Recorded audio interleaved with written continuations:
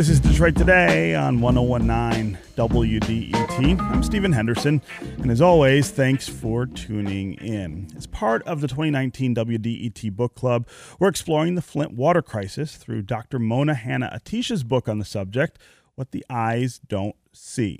While the lead poisoning in Flint continues to devastate the city's residents, there is so much more than poisoned water that's contributed to that city's hardship. Decades of disinvestment for people living there. For nearly 20 years, the city's income from property and income taxes has been decreasing. It's lost a lot of businesses. It's lost a lot of population. And General Motors packing up didn't do anything to help the isolated city either. Here to look a bit deeper into the various factors that played into Flint's current state is someone who thinks a lot about urban policy. Thomas Sugrue is a professor of social and cultural analysis and history at NYU.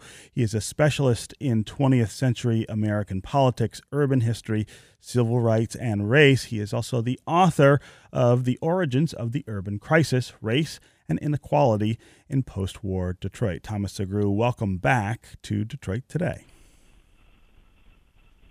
Thank you, Stephen. Yes, it's always great to have you here. I want to start with a look at this idea of Flint and how it connects, how what we saw happen in Flint just a few years ago connects to a pretty sprawling and persistent history in this country of inequality and race. How do you draw those lines?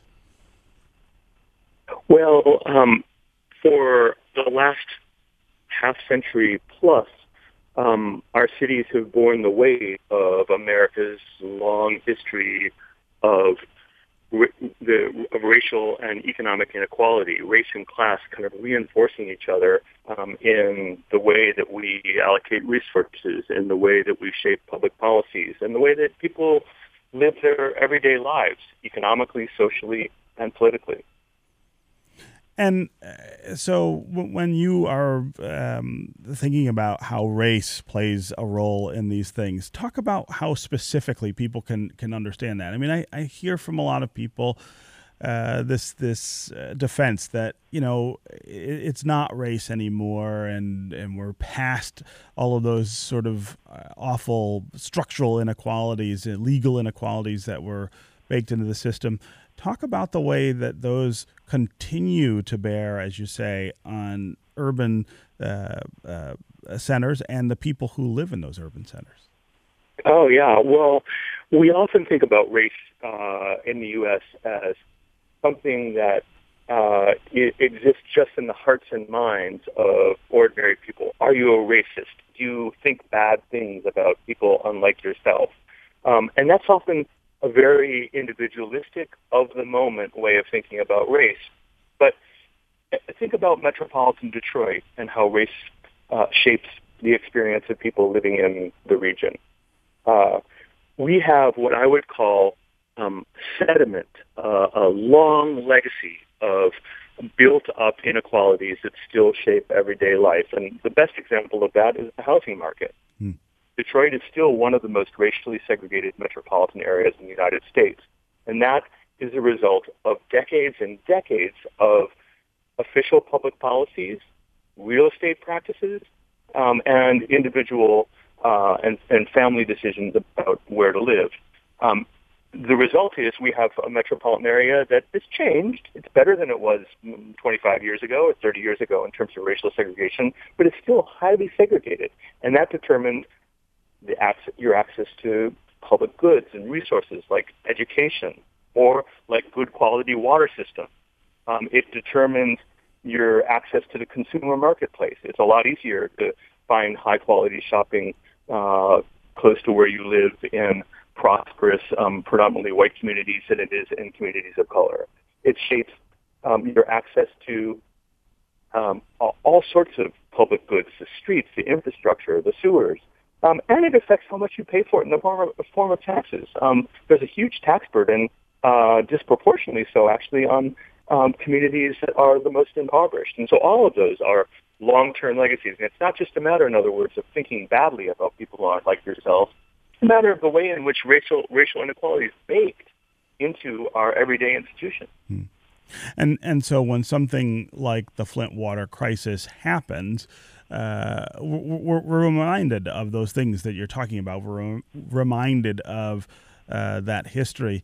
But it also strikes me that the response to those kinds of things needs to sort of account for that history as well. And I feel like we're not great at that either, that when we are reminded of this inequality and the past inequality that shapes the present, we don't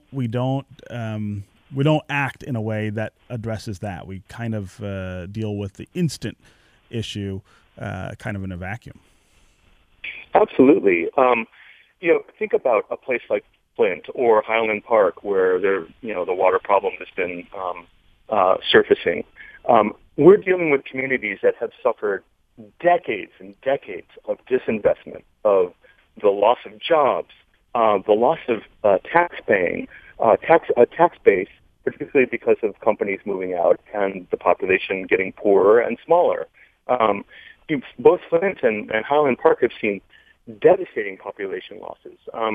And the result is that you've got municipalities that simply don't have the resources on their own to deal with the long-term legacies of, an infrastructure that was built 100 years ago that's full of lead in the case of Highland Park, right? Mm-hmm. And so we've got, in other words, a need to think more systemically about the causes of and the solutions to these pressing urban problems. We can't just think about it in terms of individual attitudes, or we can't just think about it in terms of what happened yesterday. We have to think about the fact that this has been building for a very, very long time.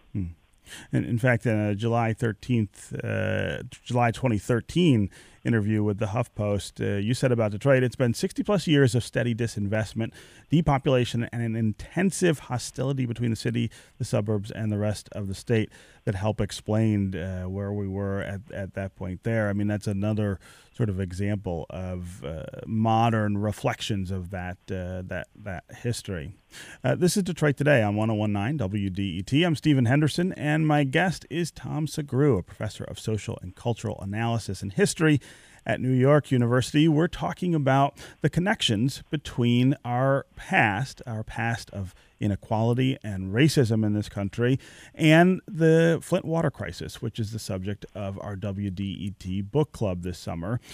We are talking about Mona Hanna-Attisha's book, What the Eyes Don't See, what's going on in Flint now, what happened in Flint just a few years ago, and then, of course, how it connects to the past and what it tells us about what we ought to be doing in the future.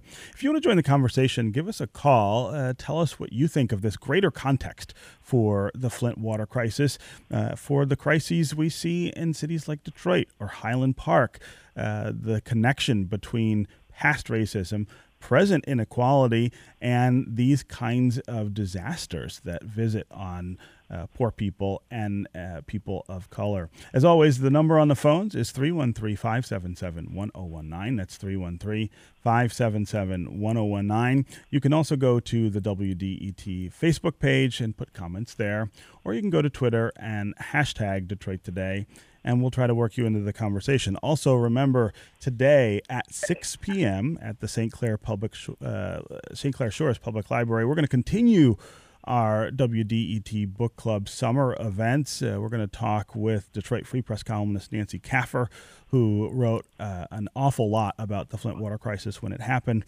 We'll have Elin Batanzo, who's a lifelong friend of Dr. Mona Hanna-Attisha, with us. She's also a former EPA worker and a founder of Safe Water Engineering. And we will also be joined by St. Clair Shores District 8 Director David Fisher. So we will really love if you would come out and talk more with us about Dr. Mona Hanna-Attisha's book, What the Eyes Don't See, and the Flint water crisis. Tom, before we get to calls, I want to ask you about the future and the things that you feel that we need to do, and the opportunity, I guess, to shift the conversation to that. It does seem to me that as we prepare to elect another president in 2020, it is getting, these kinds of issues seem to be getting a little bit more air than they normally do. Is this a turning point, I guess, in the way that we can talk about these issues? Well, it's hard for historians to look into our crystal balls and accurately predict the future. Right. But that said, the here and now, the very fact that issues about school segregation, issues about reparations, a discussion of the long-term effects of racial inequality in the United States are on the table, to me is a very heartening sign. This is a conversation that is long overdue.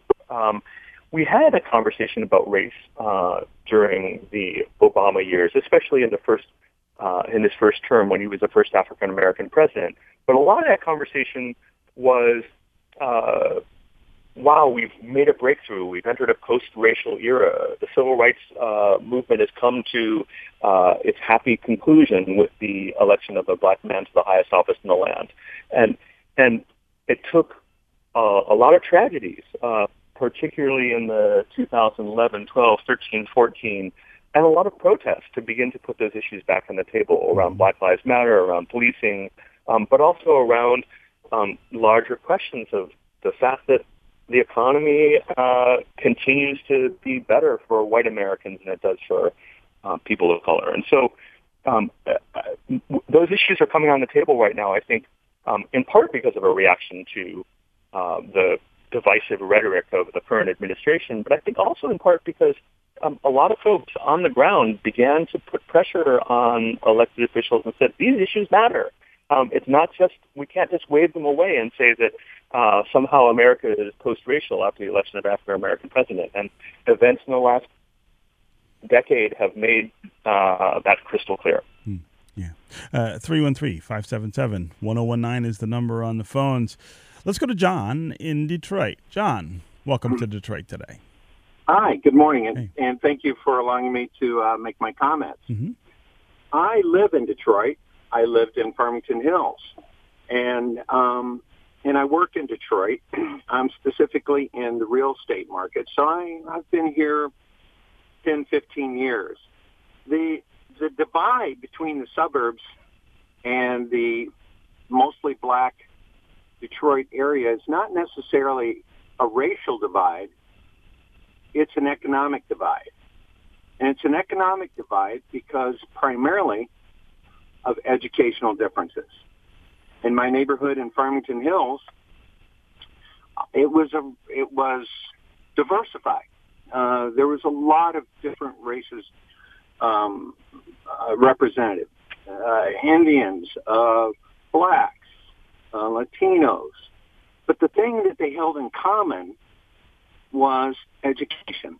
All these people had higher education. Now, I hear the liberals, they want to go and they want to preach about racial divide and inequality. But look, the simple matter of the fact is, and it's proven, give somebody an education, they'll get a job, and they can live anywhere they want. And that's what the liberals don't want to admit. This is a divide from, not a racial divide, but a divide on economy based on education. John, before I get to Tom Sugrue to address your comment, I have a question. So do you believe that this nation's history then of racial inequality that was specifically about race then has no bearing on life today or opportunity today, that the gap between what educational opportunities are available to white citizens and black people aren't different because of that history? I think it's easy to accept what you're saying about education, but difficult to separate that entirely from the history of race. What I guess I'm curious, what allows you to do that? What tells you that it has nothing to do with race? Let's go down that road a second, because I think you've opened up a real opportunity here. Yes, there are better educational opportunities for whites because of basically where they live. But let's understand, if you have the desire and the ambition, I'll give you a good idea. Two good, excellent examples. And this was the neighborhood I grew up in. The one boy, his dad was an alcoholic, lost his job early, and Vic had no way of getting to college. So what he did, he joined the Army. Later on, he went and got his education and continued to move up. He we come from a poor rural county in Ohio. Vic now oversees the experiments. His name is Dr. Vic Cooley. He oversees the experiments on the space lab. My other buddy, who grew up in the same neighborhood in a small house, probably 1,000 square feet, well, he worked himself up too. He wrote letters every day to get a job. A few years ago, he called me and he says, "John, I'm moving back to America." I said, "I didn't know where you went, Bill." And he says, "I've been president of Nissan in Europe, and I'm coming back as president of Nissan in America." My point is, if you have the desire and the ability, it doesn't matter where you grow up, it doesn't matter on your education, but if you have the stick-to-itiveness, you can accomplish anything you want in America, and that's what separates us from the rest of the world. We don't look in hindsight. I didn't own slaves. Christ, my people came over here. My kids will be the first generation never to have worked in a coal mine.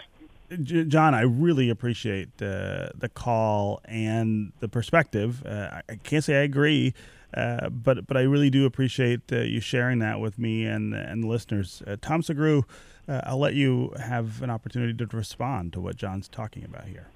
Well, there are a lot of things to talk about in John's questions, but I think I want to stick, at least for the moment, to the relationship of race and education, because I think that's really important. I agree with John that education is essential for people's advancement in economic insecurity. And Metropolitan Detroit is a really good example of the ways in which public education has failed a lot of people. But it's not failed a lot of people exactly in the same ways. We've set up a public education system in terms of funding, in terms of resources, in terms of the infrastructure of schools. And John suggested this in his comments, right? Where you live, to a great extent, determines the quality of the education that you get. It determines how well your schools are funded. It determines how big your classrooms are. It determines how good your teachers are. What we've done in Michigan and in America writ large is we've created a really perverse form of public policy around education, where we take the kids with the most disadvantages and maybe with the most to gain from a good education system. And we've concentrated them all in the school districts that have struggled with older buildings, with underpaid teachers, with all sorts of problems. And then we've taken the kids who come with lots of advantages. People like me, I grew up in Farmington Hills, too, for part of my childhood. We take people with a lot of advantages, and we put them together in communities where the schools exist to enhance their advantages, to make them even more advantaged. I was super lucky in the chance of my birth, that I was white and that my parents had the resources to move to a place like Farmington and to get me a really good education. And it's in part because I'm smart, of course, but it's also in part because I grew up with an extraordinarily fortunate set of socioeconomic circumstances. And those were as much luck and chance as they were discipline and hard work. And luck and chance is not the story for many kids going to school in a place like Detroit. It's a matter of long-term public policies that have really disadvantaged those schools in ways that continue to have profoundly negative consequences for people's life opportunities, for how much they get paid, for what kind of jobs they can find, for their opportunities in higher education, and so forth. Some individuals can overcome those obstacles, but most have to fight hard against the system. We're asking for heroism on the part of kids growing up in disadvantage, and we're asking kids who grew up in advantage just to continue moving forward in a life that's probably going to be pretty good for them as a result of the accident at their birth. Again, John, I really do appreciate the call and your candor about your point of view. Even if I don't agree, I think it's important that we hear from people who see things the way that you do. Again, 313-577-1019 is the number on the phones. We've got a lot of folks queued up to participate in this conversation. Let's go next to Anna in Detroit. Anna, welcome to Detroit Today. Hi, Stephen. Thanks for having me on. Mm-hmm. Go ahead. I just wanted to respond to John. I'm also a white person, and I also have higher education, and I have, therefore, a lot of choice in where I live and where I work. My issue that I take with John's perspective is that if we assume that race has had nothing to do with the current economic divide, then there's an insinuation about the very nature of people of color, of oppressed minorities, that they inherently just don't want to succeed, or that they've been given all these same opportunities but have just decided that they'd rather live in poverty. And I honestly find that really difficult to believe. Yeah, Anna, I really appreciate that perspective as well. Thomas Sugrue, one of the things that John was talking about is this idea that people who want to succeed can, and that is, there's something very American about that idea that people who want to get to a better place just have to work hard to get there. But there is something about that notion that, of course, ignores history. It ignores how we got to the place where we are now, where things are so unequal, and it does lends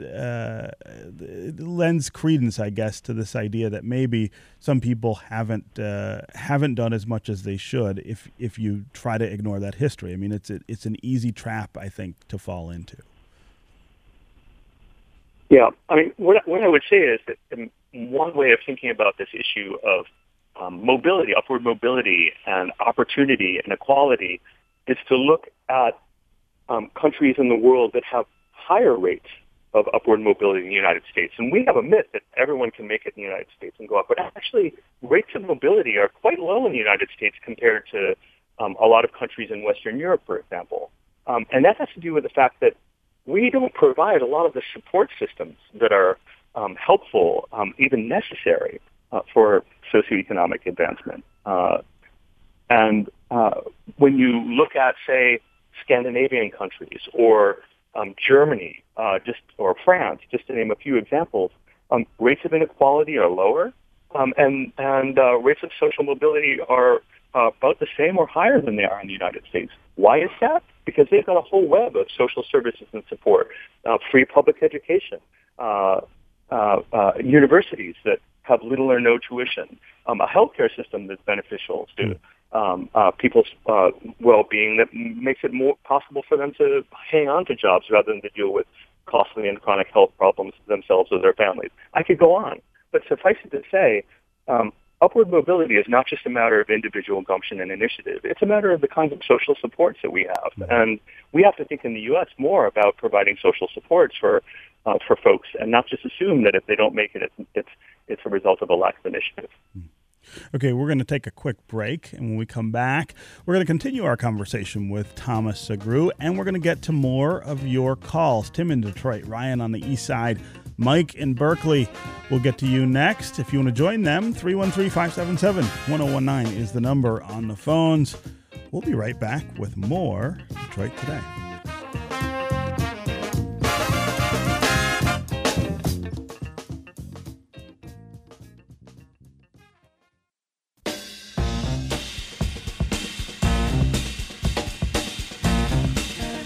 This is Detroit Today on 1019 WDET. I'm Stephen Henderson, and as always, thanks for tuning in. My guest is Thomas Sugrue. He's a professor of social and cultural analysis and history at NYU. He's a specialist in 20th century American politics, urban history, civil rights, and race. We're talking about the history of inequality and race in this country and how it comes to bear on things like the Flint water crisis, which is the subject of our WDET book club this summer. We are reading Dr. Mauna Hanna-Attisha's book, What the Eyes Don't See, and talking about the many issues that spring from that book. Of course, today you can join us at 6 p.m. at St. Clair Shores Public Library for a continuation of that discussion in person. Our next event is there tonight at 6 p.m. We're going to be joined by a number of people who've written and thought a lot about the Flint water crisis. Right now, you can join us on the phones at 313-577-1019. That's 313-577-1019. You can also go to the WDET Facebook page, put comments there, or go to Twitter and hashtag Detroit Today, and we'll try to work those comments into the conversation. Let's go back to the phones here. Tim in Detroit, welcome to the show. Hello. Hey, how are you? Oh, fantastic. Let me see if I can get these quick points in. To John's point, he doesn't understand why black folks don't do better. You know, they've done studies to show that a white person with a high school education will get a job faster than a black man with a master's degree. Okay. Mm-hmm. And for the last 2 weeks, I've been watching the space program on TV, and I didn't see not one black face on the entire 2 weeks with the space program, despite the fact that we had black engineers, and the movie True Story showed that it was a black woman that saved that program. But what I really call to ask is, why do white people take the reparations issue so personally when it's really against the government that gave them all of the advantages? Can you answer that, Tom Sugrue? It's an interesting question, Tim. I appreciate the call. Tom, go ahead. I think it has to do with a fundamental unwillingness to confront the legacies of the past, an unwillingness to deal with the really, for some people, painful reality that their advantages aren't just the result of their own hard work, but because of who they were born to and where they were born. I think about this all the time. My parents had a house in Detroit and moved to Farmington, and as a consequence of their buying a house in a community that was still redlined in terms of racial segregation, that was overwhelmingly white at the time, their house depreciated really significantly in value. That value gets passed down. It did get passed down eventually to me and my sisters in the form of inheritance of wealth.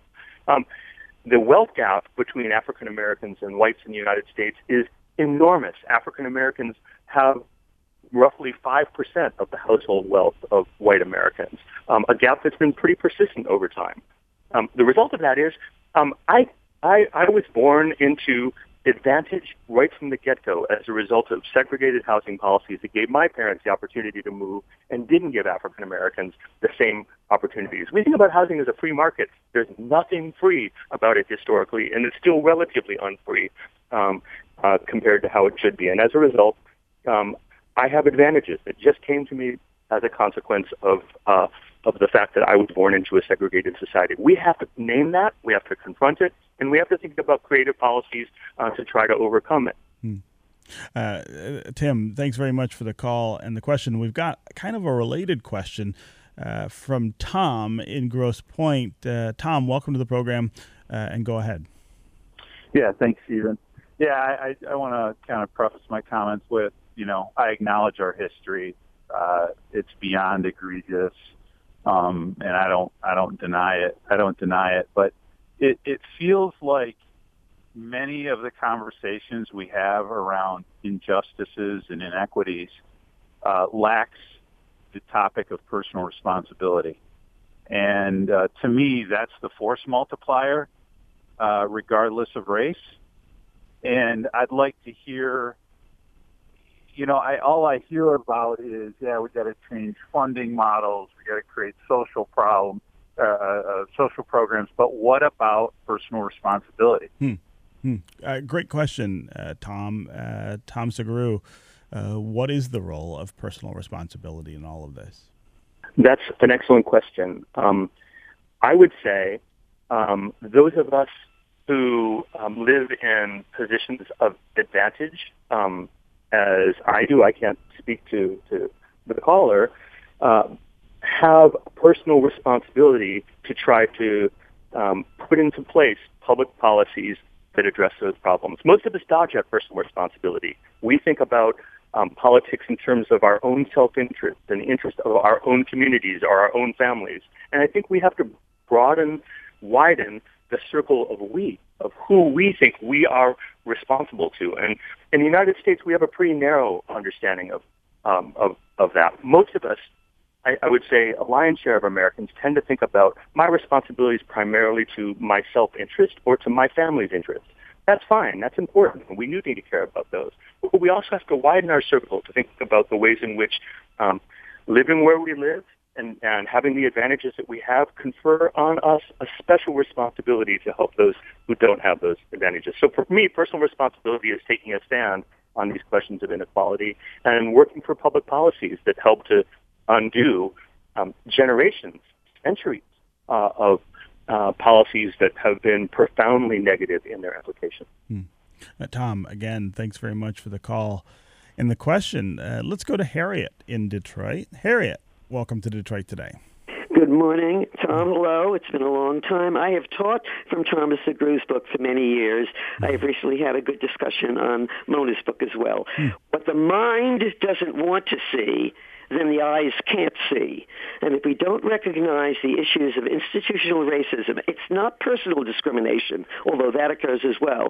If we don't see the long history and the short history of the lack of transportation and the class issues that have made our schools so bad, then we blame the individual for not pulling themselves up by their bootstraps. That's not the issue. Individuals can succeed, maybe, but the groups can't succeed without major changes in our own things. And basically the question of our minds have to see that and recognize it. Then our eyes will see what's wrong. And perhaps, Tom, you could talk about the two things you might like to see us do that would take us further. Harriet, I appreciate that perspective. Thanks very much. Tom Sugrue, we've got about a minute Great left. Question. You'll get the last word here. Great question. I'll be really fast on it, which is one of the ways in which that what you call institutional or structural racism plays out is in the lack of economic opportunities. This affects every aspect of life.